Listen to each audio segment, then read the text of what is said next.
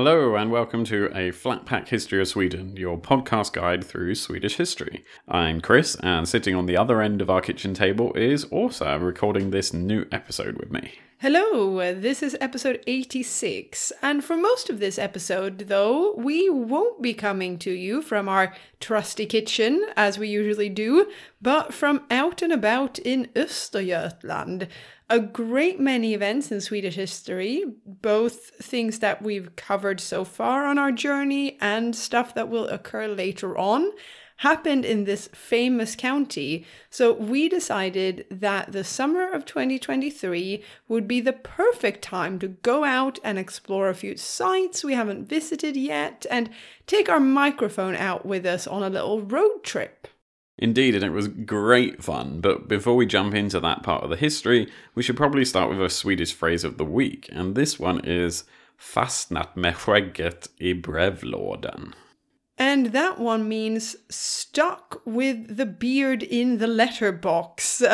Pretty strange one there. I don't know. I don't have a beard. Chris has a beard. Have you ever been stuck with it in a letterbox? It's not really that long to get stuck. True. You have to have more of a Father Christmas style beard, I guess, to risk being caught in anything, let alone a letterbox. This phrase was actually recommended to us by Andrew on Twitter, or perhaps we should call it X now. Anyway, recommended to us back in July after it was actually referenced in the Wall Street Journal, which is pretty cool. It's a good phrase, so thank you for sharing it with us, Andrew. Yeah, I like this one a lot. It's got that classic style of Swedish phrase or idiom with just the sort of scenario that's going on in the phrase. And it basically means that you've messed with something you can't handle, gotten in trouble, or sometimes quite simply bitten off more than you can chew, as we might say in English. And the article in the Wall Street Journal that Andrew sent us was actually a review of a biography of Swedish naturalist Carl von Linné, or Linnaeus, as he's usually called in the English-speaking world. And we won't summarise that biography for you, but just tell you that he's certainly someone we will cover later on in the timeline. We will indeed, but now let's get our beards unstuck from the letterboxes and head back to Östergötland. The county stretches from Lake Vättern in the west to the Baltic Sea in the east. It borders Sörmland in the north, Kalmar and Jönköping to the south, and Västergötland to the west, basically. Technically, we will actually visit Jönköping County too in this episode, as we also take the boat over to the island of Visingsö in Lake Vättern, but most of the time we will be in Östergötland County. We won't summarise the events that we're going to talk about now, but we'll let past Chris and past Åsa explain those. Now, as always with our outside recordings, a minor health warning on the sound quality. It's a bit different than we are when we talk from the kitchen here. And it was a classic Swedish summer this year, so there was a fair bit of rain and wind at some points, but it should be okay to listen to. Likewise, one of the sites we visited let us record inside, so there's some brilliant echo there that adds a lot to the atmosphere in the recording. Yeah, so if it's not the sound quality that you're used to, just bear with us at a few points during the episode. We'll pop back in at various points to introduce each section. But first we will head down south to the city of Linköping, where we will explore Linköping Castle. Great, let's head on in the car, or on the train actually, down to Linköping. So, this is day one of our trip around Östergötland, and we're in Linköping today. We've just been in the castle, which used to be the old bishop's residence, and we're about to go in the cathedral a bit later on. But we thought we'd tell you a little bit more about what we saw inside the castle. So we're going back all the way to Birger Jarl's son's time. There was originally a few tiny buildings around in sort of like the 1200s, but it was Birger Jarl's son one Bishop Bengt, one of those many bishops of Linköping we talked about, who was part of the Björnboe dynasty. And in the sort of, 1200s, late 1200s, a 5-story defensive tower with open ramparts on the roof was built. And there's loads of fun stuff that was added on, including a limestone reception building and a brick building being added to the north. This was when Bishop Bengt's brother was King Magnus III, or Magnus Ladulos, and he, together, actually, the two brothers together, donated land for a Franciscan monastery that was founded in what's now one of just a random shopping square in the centre of Linköping. And it was at this time where Linköping got its town seal and its town charter, but that was unfortunately lost. But there is a seal itself that was found with a lion from 1300s, and there was a lion in the museum. There was a lion in the museum, and the lion had written a note to all the visitors asking to be petted but not to be ridden because he had a bad back. So that's sweet of the lion to leave a note to, I suppose, younger visitors in the museum.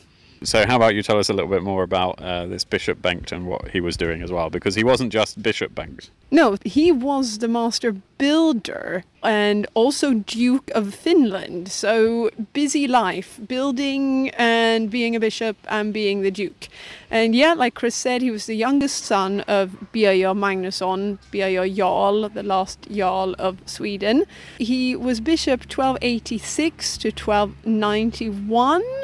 And saw most of these cool buildings that we've been looking at completed, but the tower wasn't ready until 9 years after his death in 1300. Yeah, so this was, as we were saying, is when the bishop's residence was being extended, and there's a tower there, and the top floor of the tower had a crenellated parapet where crossbowmen could fire on approaching enemy forces, which is slightly different to how bishops live today. In the modern day, I think there's less space for crossbowmen. In the castle, they were talking about how there was a building era in Östergötland, and this was because there were some limestone quarries around from way back from the 11th century, and there was in the area north of Linköping, in an area called Vreta. And that's why there's so many stone churches built in Östergötland during the 12th and 13th century. And in Östergötland, bricks were used as an exclusive building material during the 13th century. And the idea was to construct buildings out of bricks, and that was an idea that was brought to Sweden by monks from the continent, where brick had been used as a normal building material for ages. And the sons of Birger Jarl were the first people to build non-religious buildings in Sweden out of brick, so such as the palaces at Vadstena and Alsnö. And also the tower that we're standing outside now and looking at the castle here in Linköping, that was also built by them at this time out of brick. They also helped build at various points in time, the construction of the cathedral here in Linköping. And that required a load of different people and loads of different stuff, doesn't it, also? Yeah, the construction of the cathedral required a lodge of craftsmen. I didn't know that was the plural of craftsmen. Like, it's a school of fish and a lodge of craftsmen. I suppose they just means a lot. And also with that amount of people, it needs good organization and funding. The largest cost were wages, material and transport. Stonemasons, sculptors, carpenters, blacksmiths, bricklayers, they all worked on the construction. Then there were workers to quarry the stone and transport it from the quarries to the building site. The church and its building fund, known as Fabrica in Latin, received its income from taxes, tithes, tariffs, donations, tolls, and indulgence. And I don't know if that is how they're funding the current reconstruction of the cathedral that's ongoing. I'm looking at it now. I don't know if they've received donations or they've increased the taxes for the people in the diocese, because right now the entire tower of the cathedral is covered in scaffolding, and there's a little lift of workmen going up and down the tower, so it's getting a 21st century remodeling as well. Yeah, there's loads of stuff going on. You might even be able to hear some of the work on in the background as we're talking. But yeah, it's a pretty big deal. And it was a big deal back in the 1300s and the late 1200s as well, because yeah, this building fund, the Fabrica, got given a lot of money by Magnus Ladulås, the king, between 1280 and 1296. And that was a huge period of building work here. It actually slowed down a little bit in 1291 when Bishop Bengt died. It seemed like he spent a lot of his money and time on this. And in fact, he spent so much money on this that after he died, the diocese had so much debt, and that meant that the construction work had to be brought to a halt for a bit until they paid off all of his debts. And that meant that the cathedral was built in stages depending on when they had money and when they didn't. So yeah, there was a lot of stuff going on here. Anything else you want to say about the cathedral and the castle? I'm gonna be a little bit silly and say that my favourite bit of the excellent museum, highly recommend a visit. The best bit was actually when I went to the toilet, and in the toilet they had an exhibition on medieval style loo paper and the history of what we wipe our behinds with. That was very funny. Yeah, and then I had to go as well just to see that. But yeah, so if you're ever at Linköping Castle Museum, go to the toilet, even if you don't need to. That was so cool. After the castle, we went on a tour of Linköping Cathedral, which was also super interesting, but that is something we might return to in a future episode. But do check out our social media for some photos from there as well, and they're also on our website. Yes, please do. But now it's time to head off almost directly west from Linköping to Vadstena Abbey on what was day 2 of our little tour. And Vadstena is a place made famous by Saint Birgitta. So if you want to hear more about her, either before or after this section, maybe listen to her own episode, which was episode 60.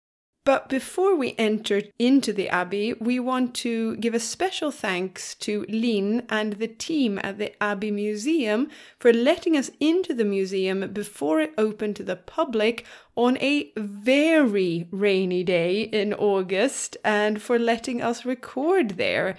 You'll actually hear Lynn sing for us in a bit, which was such a great privilege.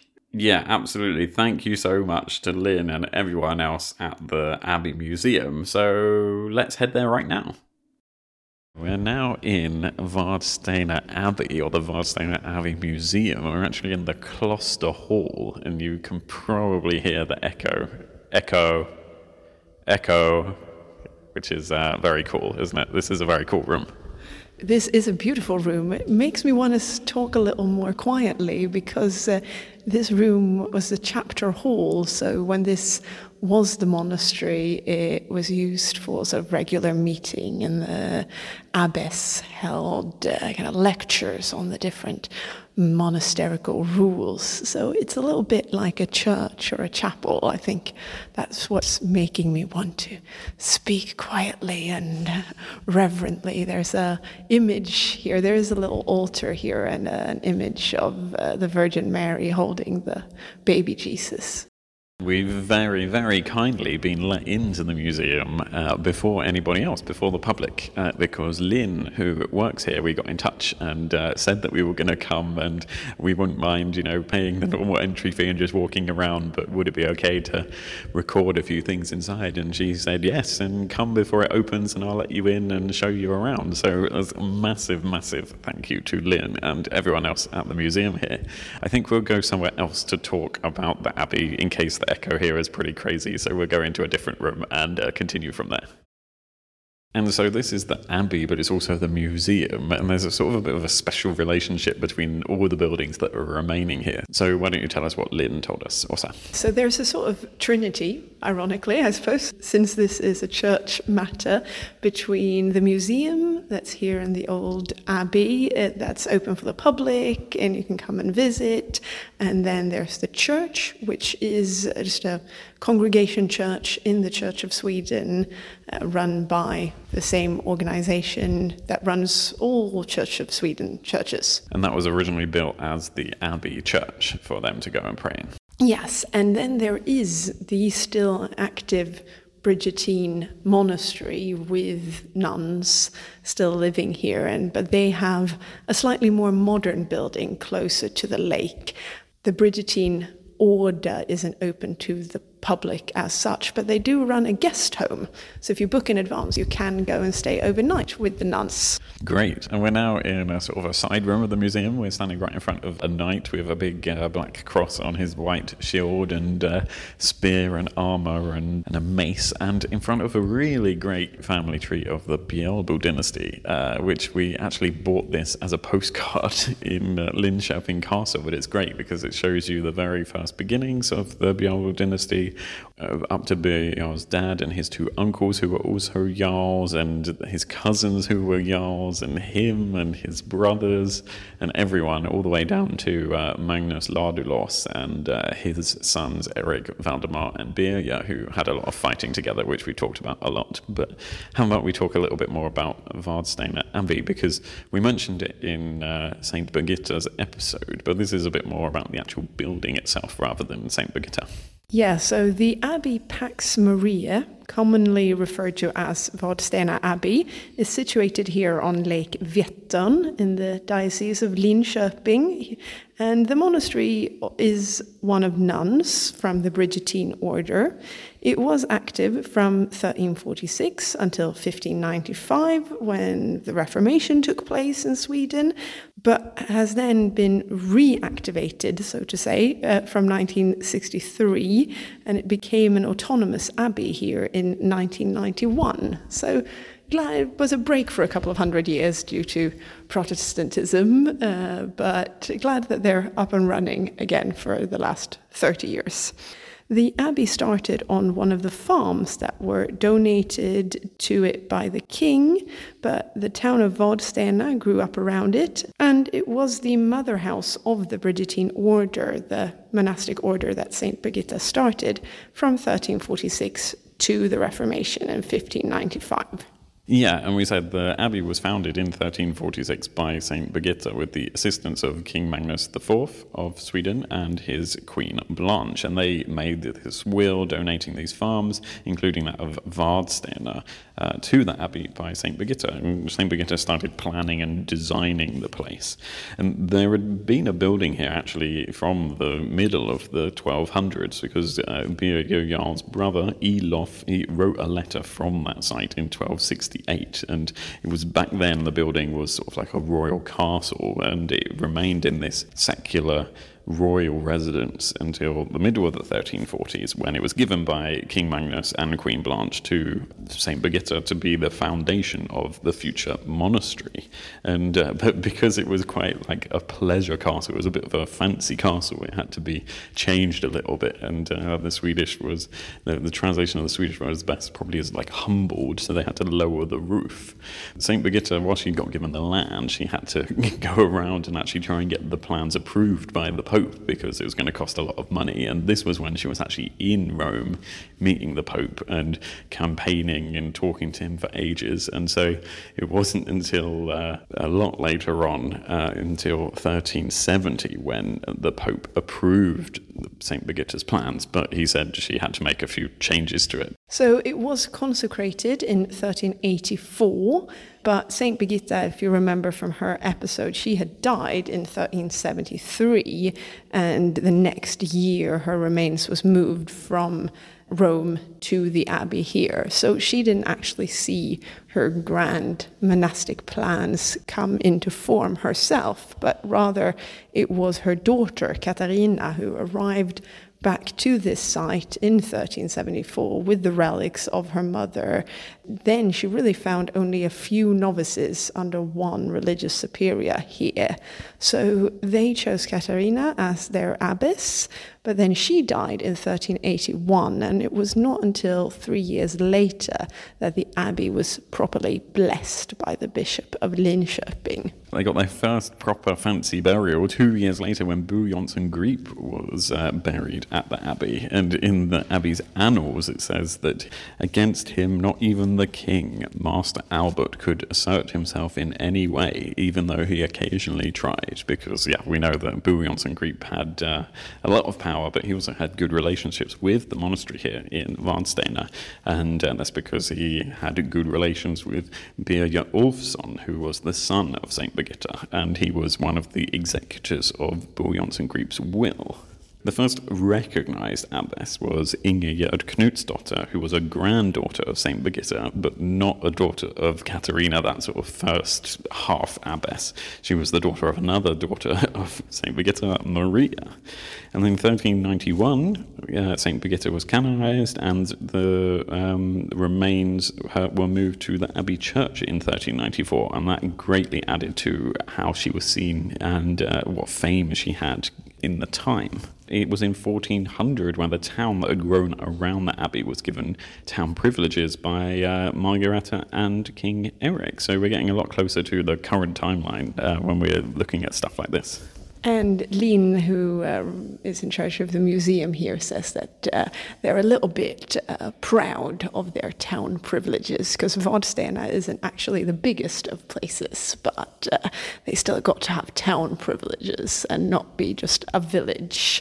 And the abbey and the religious life here greatly influenced the town itself.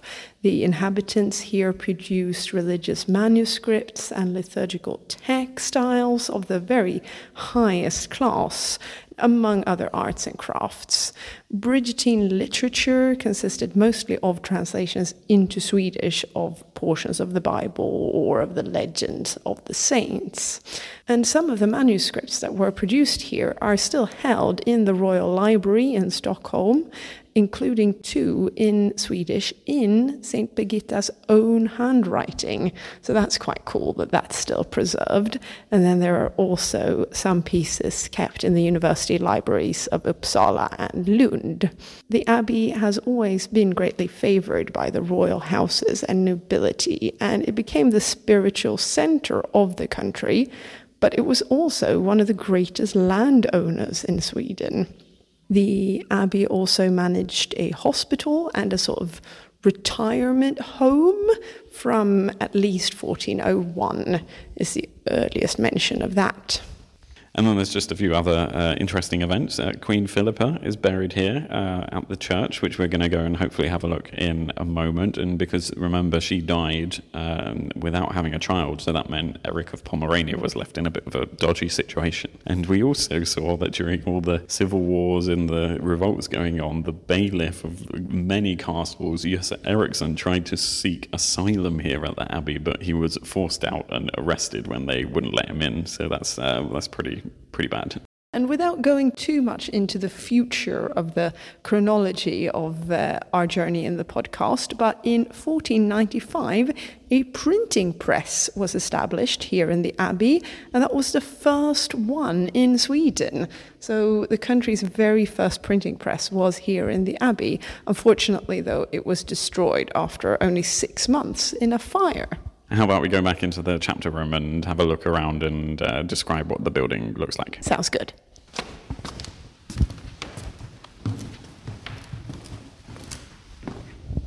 So, yes, it looks like one of those traditional church buildings with the vaulted ceilings and the columns holding up. There's 4 columns in the middle of the room, and there's actually some paintings and some images on a couple of the walls. You can see the people in the classic Christian thing where they have that circle around their heads, and there's a person who looks like he might be a king and might be a queen up there on the wall. And it's quite interesting. Stony slabbed floors, and there's now chairs around for people to sit on when they come in for the guided tours and do the singing. So we're now in a small square room, which is known as the Relic Room, and that's because this is where St. Birgitta came to have some of her visions or try and interpret what her visions meant. And there are 2 relics of Birgitta in this room. The first one, the really impressive one, is the chest that was used to transport her bones from Italy to Sweden in 1373 to 1374.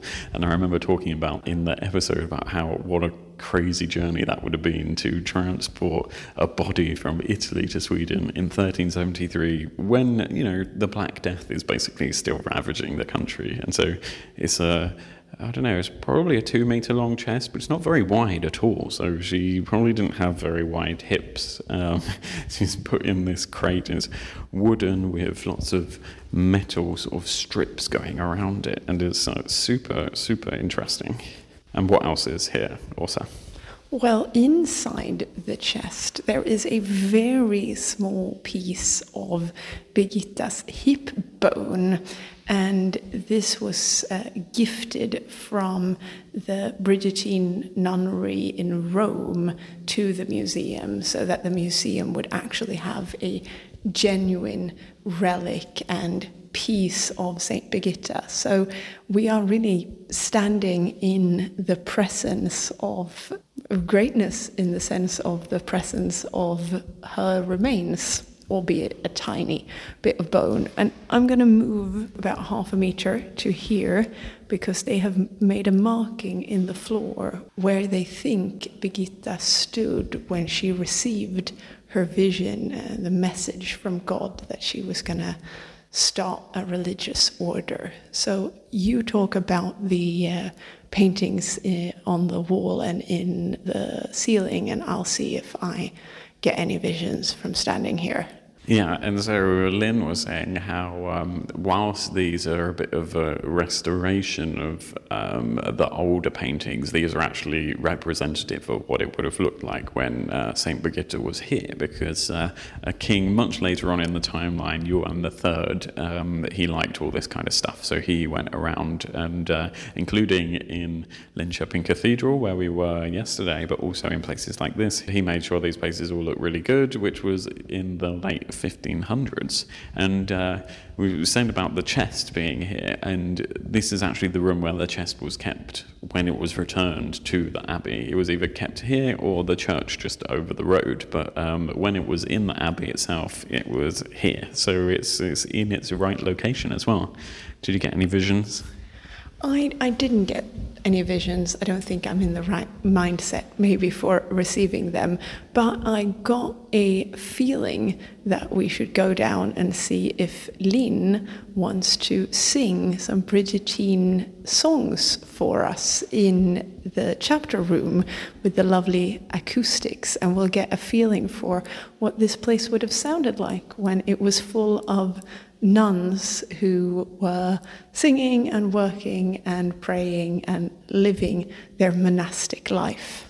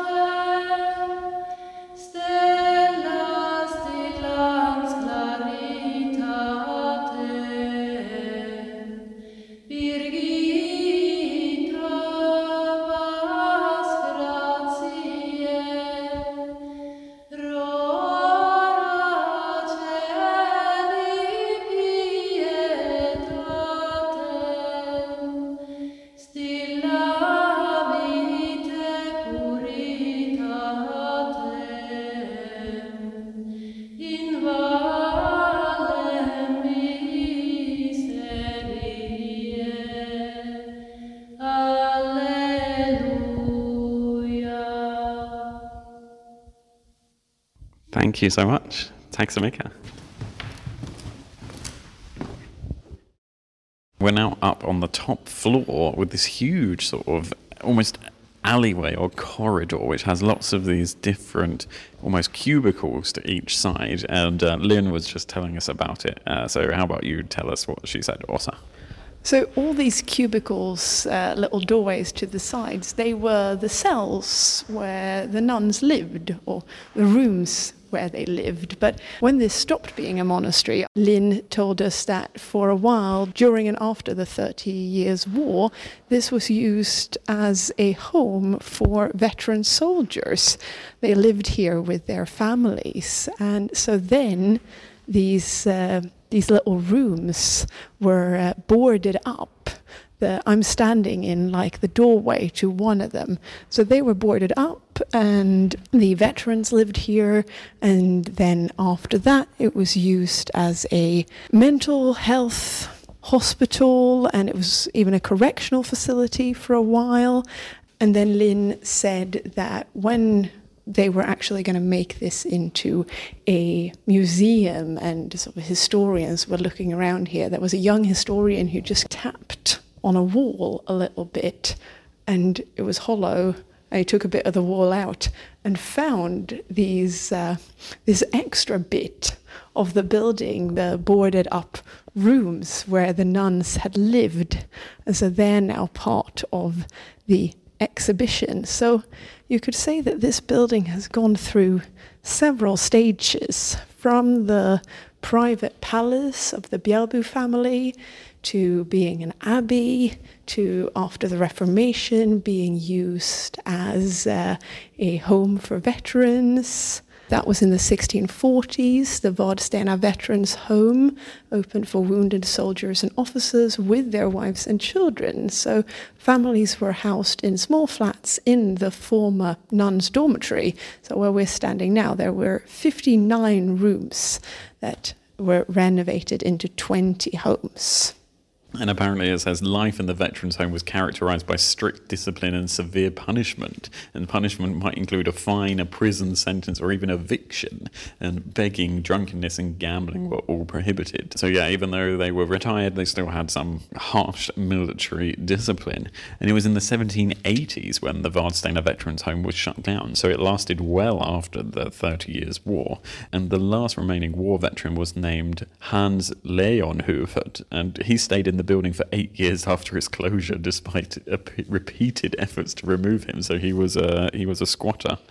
And then, yeah, there was a period where it was a sanatorium for the city and the impoverished and sick people. But it was one of the largest psychiatric hospitals in the country, with several hundred patients and many employees. That was such a cool experience and beautiful place. The singing especially was gorgeous, but also learning so much about the abbey, both from St. Birgitta's time, but also the life it had after the Reformation in Sweden. Absolutely. It was really interesting to learn about the time it was used as a veterans' home for the 30 Years' War veterans and all that other stuff that it was used for throughout history, all the way up to the modern day. And after this, we actually walked about 20 metres or so across the square to the nearby church, where we saw the grave of Queen Philippa, which is in the Abbey's church. And the church is still used for services to this very day, and it was another beautiful building. And we managed to fit in a great deal of stuff on this trip to Vadstena. We'd really recommend anyone who's in Östergötland to go and have a look for themselves. There's so much to see and learn, and we're looking forward to going back on a slightly less rainy day, as it's a beautiful place. Even though it was beautiful, even though it was wet, but it might be even nicer to see the town in sunshine. For sure. But luckily for us, the sun managed to sneak out from behind the clouds later in the day, as we took the roll-on, roll-off ferry from Gränna, which is known for its mint-flavoured sweets and sticks of rock, over to Visingsö for a look around a few famous castles and the strategically important set of woods there. Yes, so let's jump back in time one last time and see what we managed to look at on the island of Visingsö. So we have taken the ferry across from Gränna and are now on Visingsö Island, pretty much bang on in the middle of Lake Vättern. And this is a place that you'll recognize from several previous episodes. Yeah, there's loads of cool stuff that we're going to go and have a look at, including Näs Castle, the first masonry-built castle in Sweden. But we're currently outside Visingsborg Castle. It's really cool. We're going to post some pictures on our website and on social media, and it's perhaps not difficult to imagine all the activity that would have gone on in and around Visingsborg Castle in its glory days. This is a bit further on from the timeline, but it's really super interesting, so we're going to talk about it a bit now. And as I also said, we're right by the water on Visingsö, by the Lake Vättern, and you can see why they chose the site for this castle, because today it's surrounded by grass grassy banks, but it's right by the water. You can see mainland Sweden, and it's a big building today, but it would have been an even bigger building back in the day. It had more wings and different parts of the castle around a courtyard that unfortunately doesn't exist at the moment. It's just the one part of the main building, and it had 4 towers. Was built and run mainly by the Brahe family, and including Count Per Brahe the Younger, who was a drott and governor of Finland from the middle of the 1640s. And a fun fact about him was he introduced the postal service to Finland. We're now hiding from the rain underneath the castle almost. There's a sort of cellary cutaway here that we're standing under, but also will give us a bit more about the history of the castle. Visingsborg was completed in all its splendor in 1662 and then served as a residence for Count Per Brahe the Younger. The construction, on the other hand, was started 100 years earlier by Per Brahe the Elder. In 1561, he was appointed count and was simply assigned to Visingsö by then King Erik XIV and started building this magnificent castle. The castle was adorned with gilded busts of members of the Brahe family. The countship and the castle was at its greatest under Per Brahe the Younger's time.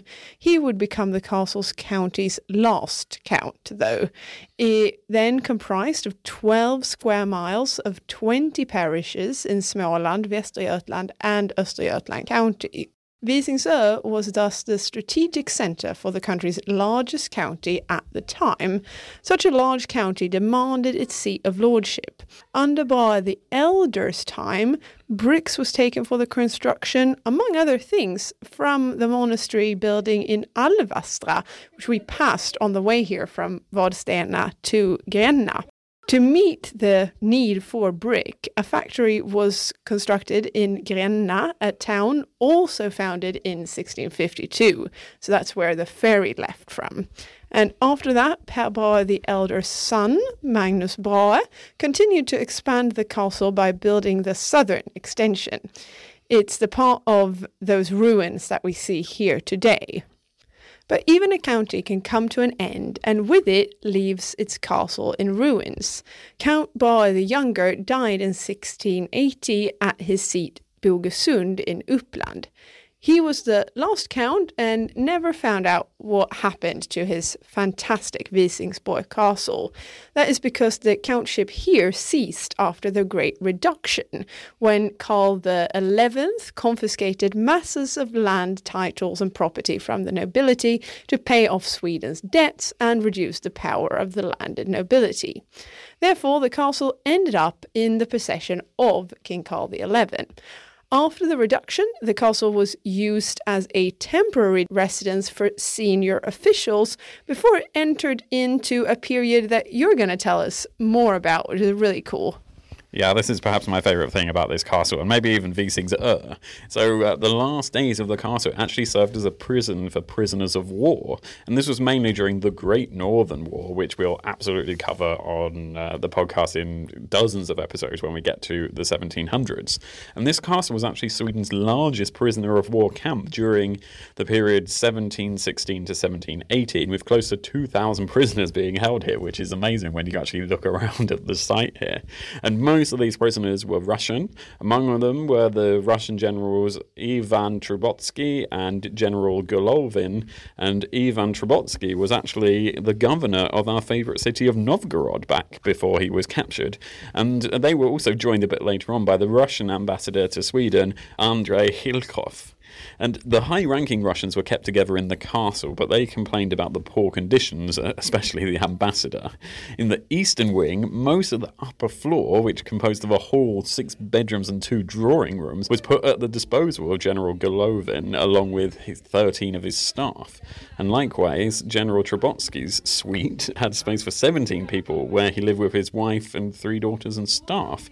And there was a large banquet hall in the east part of the castle which served around 300 of the regular soldiers. And the ground floor was probably used by Germans who, by the autumn of 1716, were guarding the prisoners of war here. And the prisoners were basically quartered in every space available in the castle, including in the cellar, which we're sort of standing by right now, looking in through the iron gate here. In August 1716, that was when the Russian ambassador came to the castle, and he didn't really like it very much, and he complained to the governor of the castle, but it didn't really matter too much because he died the same autumn. But unfortunately for him, his body wasn't taken home until 2 years later, possibly in a prisoner exchange with Russia.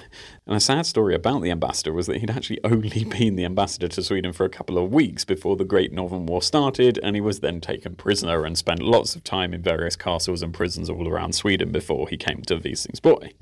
And there are also some Danes, Dutch and Englishmen who were captured at various points during the war, mainly at sea when they were on their way to St. Petersburg and held in this castle. And it really wasn't a great place because the captives suffered from starvation on several occasions, and many of the Russians died of hunger, around 200 of them dying during the various years that they stayed here. And the ambassador wrote about the conditions for prisoners in Sweden in general when he wrote back to Peter the Great in Russia in 1703, and he said that it was better to be a prisoner of the Turks than the Swedes. Here a Russian is of no account. They insult and dishonour him. I and the generals are under constant guard. If anyone needs to go somewhere, a guard with a loaded musket is always with him. They torture our merchants with heavy labours, despite all my representations. And then things actually got so bad that the prisoners started revolting about that. And that was because it was not only difficult to make the daily allowance for the prisoners go round, but there often lacked a sufficient amount of basic necessities, or the prices had dramatically increased. For example, the price of firewood in Östergötland, or the price of the ferry boat between Gränna and Visingsö to carry you over or carry goods over, had drastically increased. The worst was the distress of the spring of 1717, which was what provoked this revolt. A couple of hundred prisoners pushed through the guard and escaped from the island. When Karl XII became aware of the ill conditions among the prisoners, he actually intervened, and the responsible governor, Major General Georg Reinhold Patkul, was charged with his negligence in providing the prisoners with the necessary maintenance in a timely manner and notifying the king of their sufferings. So Patkul was removed from office. Trubetsky and General Golovin, with their respective entourages, were exchanged for your favourite, Chris, the Swedish general Rensköld, who was held by the Russians, and that exchange happened in the autumn of 1718. Yep, Rensköld gets to go home and see Karl XII one more time before he's killed in Norway, but much more on that in a couple of years' time. But in the beginning of 1719, some of these prisoners were then transferred to various locations on the mainland, and a more extensive exchange program with Russia was started. For those of them, it was good that they got out, because right before Christmas, on the 22nd and 23rd of December 1718, the castle was left in ruins by a devastating fire, which led to it looking what it looks like today. And some people have blamed the Russian prisoners of war, but actually, if you look at the Lieutenant General's investigation, who was on site in the January just following the fire, he determined that the fire was an accident that took place in the German guards' quarters in the northeast corner of the castle. And none of the guards at the time put any blame on the prisoners of war, but the prisoners of war didn't seem to be too keen in trying to put out the fire, understandably, I guess.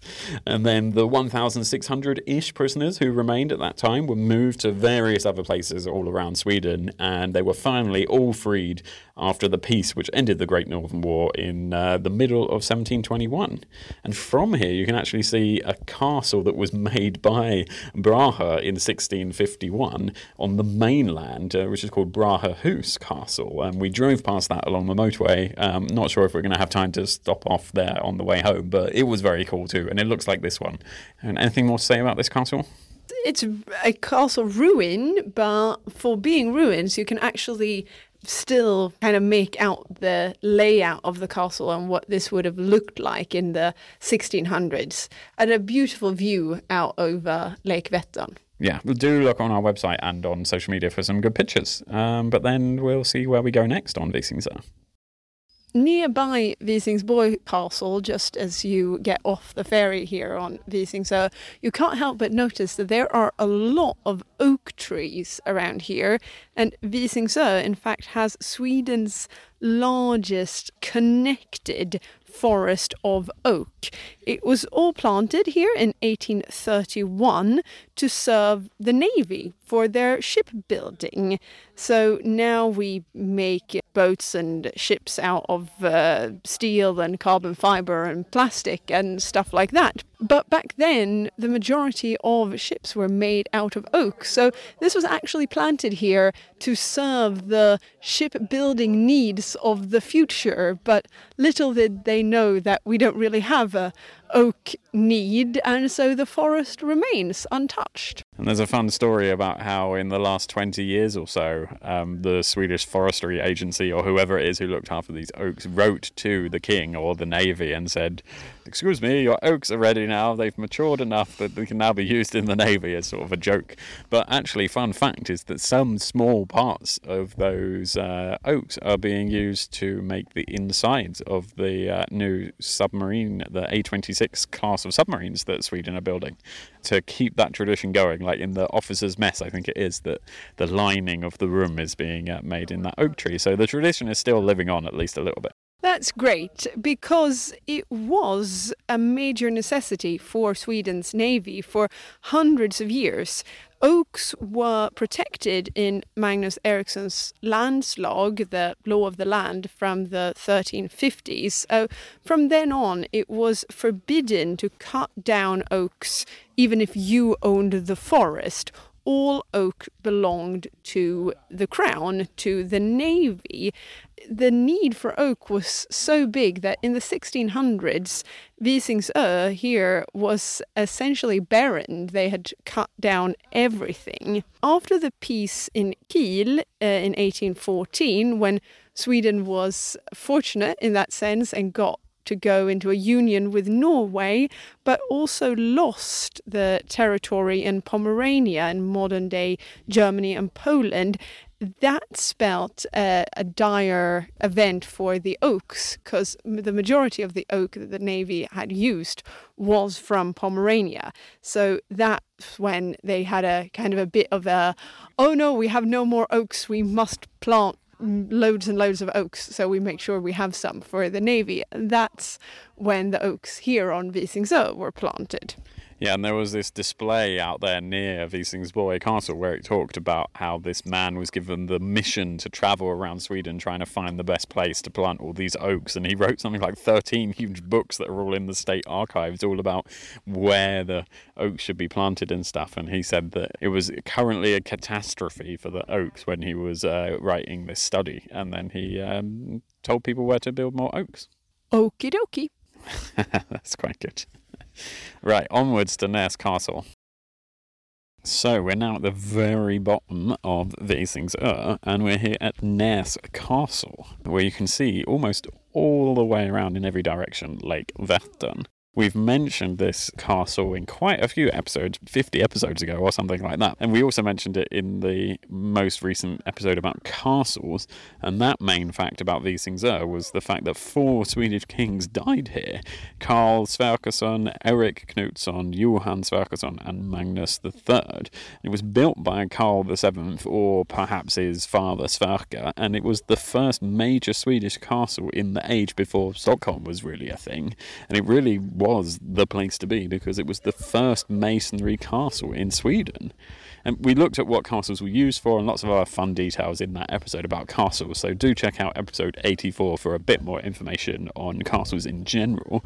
But unfortunately, a lot of them are a bit like Näs Castle is now just a lot of ruins, but it's still fun to talk about what you can see here. Yeah, so Näs Castle here on Visingsö was the first major royal castle in Sweden. The location was strategically chosen on the headland here with, like Chris was saying, a view in all directions. It was assumed that enemy attacks would come from the land side, so the defensive wall with its 2 towers face north or inland on the island. Näs is 5.6 kilometers or 3.5 miles from the shore of the lake on the mainland side. So if someone set sail from the mainland and were going to attack you, you would have spotted that in plenty of time and defend yourself. The castle here is often mentioned as Sweden's oldest royal castle, and it was built during the latter half of the 12th century by, like Chris said, King Sverker the Elder or his son Karl Sverkersson. And this information is based on old tales and legends where the castle is mentioned. The Icelandic storyteller Snorre Sturlason tells in the Icelandic tale Rimbegló that the castle was the strongest in the whole kingdom and that it was the king's treasury. Unfortunately, archaeological finds have not been able to date the castle more exactly.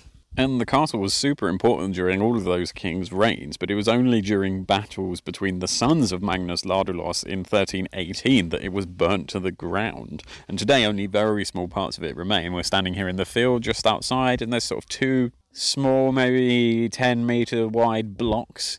One of them perhaps the base of a tower that has a prison cell type looking thing in it. But apart from that, it's just a pile of bricks and rock, really. It's nothing super fancy. So now most of the ruins that did survive have been swallowed up by the lake or have just been grown over by the grass. And the king and their entourage would have travelled to this castle a lot of the times. Even if they weren't based here a lot, they would visit it very often. And hunting and festivities were organised here, but also important meetings. And you can imagine the people working at the castle, whilst they could also see attackers coming from a long distance, they could see the king approaching. So you can imagine them being like, oh, quick, the king's coming. We got to get the fire going and get the cooking going ready for him to come and visit. And so it's a really impressive place. Well, not so much now. The location is very impressive and the ruins are quite cool, but you can imagine it being way more impressive back in the day. And one final word we should probably say about Visingsö itself was the fact that the legend says that a giant was going to cross over Lake Vättern, and so he threw a chunk of earth into the ground, which meant that his wife didn't have to jump. She could just step onto the island and cross over without getting her feet wet. That's very considerate of the giant. Gentle giant. Maybe a gentle giant. A giant that loved his wife. That was so much fun too. This trip was really great all around, really. It was really cool learning about the way the castle at Visingsborg was used a little later on in history. I know a lot of our listeners are eager for us to reach the Great Northern War, and so I'm sure they would have enjoyed that little sneak peek at some of the content to come later on in the timeline, and I had no idea that it was used for that, so it was a real big bonus thing for us to learn about when we were there. Yeah, and I really liked learning about all the ways the oaks played such an important role in history, and seeing Näs Castle in person was cool too, or at least seeing the 2 small bits of the castle that's still left in the ruins. To think that it was once such a royal HQ and that 4 Swedish kings died there, it's quite amazing when you see the ruins that are left today. So beautiful location as well, right there on the southern tip of the island. Lots of people hiring bikes and golf buggies to drive around the island to get around and see everything. So it was we cheated a bit and had a car, but hey-ho. I don't think there's too much more to say about our trip to Östergötland now, only to say thanks again to everyone who helped host us or show us around, leading a tour or all that kind of stuff. Thank you again. Massive thanks to Lynn for singing for us, and thank you to everyone for listening for this little expedition we've been on. Before we go, one final thank you, and that is to the Super Alice on iTunes for a great review, which said, I'm a complete novice to Swedish history, and I'm only 5 episodes in, but I must say this is very well paced and informative, and a great balance between fairly deep dives, especially compared to other Scandinavian or Nordic history podcasts I've found, and light chat between a couple of intelligent, personable hosts. Looking forward to the rest of it. Oh, a lovely review. Hope that it doesn't take too long to catch up to this one, although it is a good 80 episodes or so from where you left the review. If you ask me, you are allowed to skip ahead. Chris and I recently had a discussion about this when watching a TV series that came out. I think you're allowed to skip ahead. I don't know. No, definitely not. I think I'm definitely someone who likes to listen to all this chronologically when I listen to other similar podcasts. But yeah, we'll have to agree to disagree. Yeah. I do understand, though, why it might be tempting to skip ahead when we have quite a big back catalogue now. But yeah, do what you like. Thanks again to everyone we mentioned above. And if you want to get in touch via email, or you'd like to say hello or ask a question, our email address is flatpackhistorysweden@gmail.com. And you can also find us on Twitter, X Twitter, whatever it's called, on @FlatpackSweden, or on Facebook under the same name. Yes, please do get in touch. It's always lovely to hear from all our listeners. And Sandy and Saber, there is a mini blooper here at the end of the episode. We know you like bloopers, so stay tuned for that. Our microphone picked up some background singing outside Linköping Cathedral, so enjoy that little mini blooper. Yeah, I laughed a lot when I realised in the edit that it actually caught what was going on. So just listen for another 60 seconds or so and you'll be able to hear that. But now, yeah, it's just time to say goodbye and see you all next time for some more KKB madness. It's going to be good. The 1400s keeps on delivering political chaos in Sweden. But for now, it's bye-bye from us. Hej då!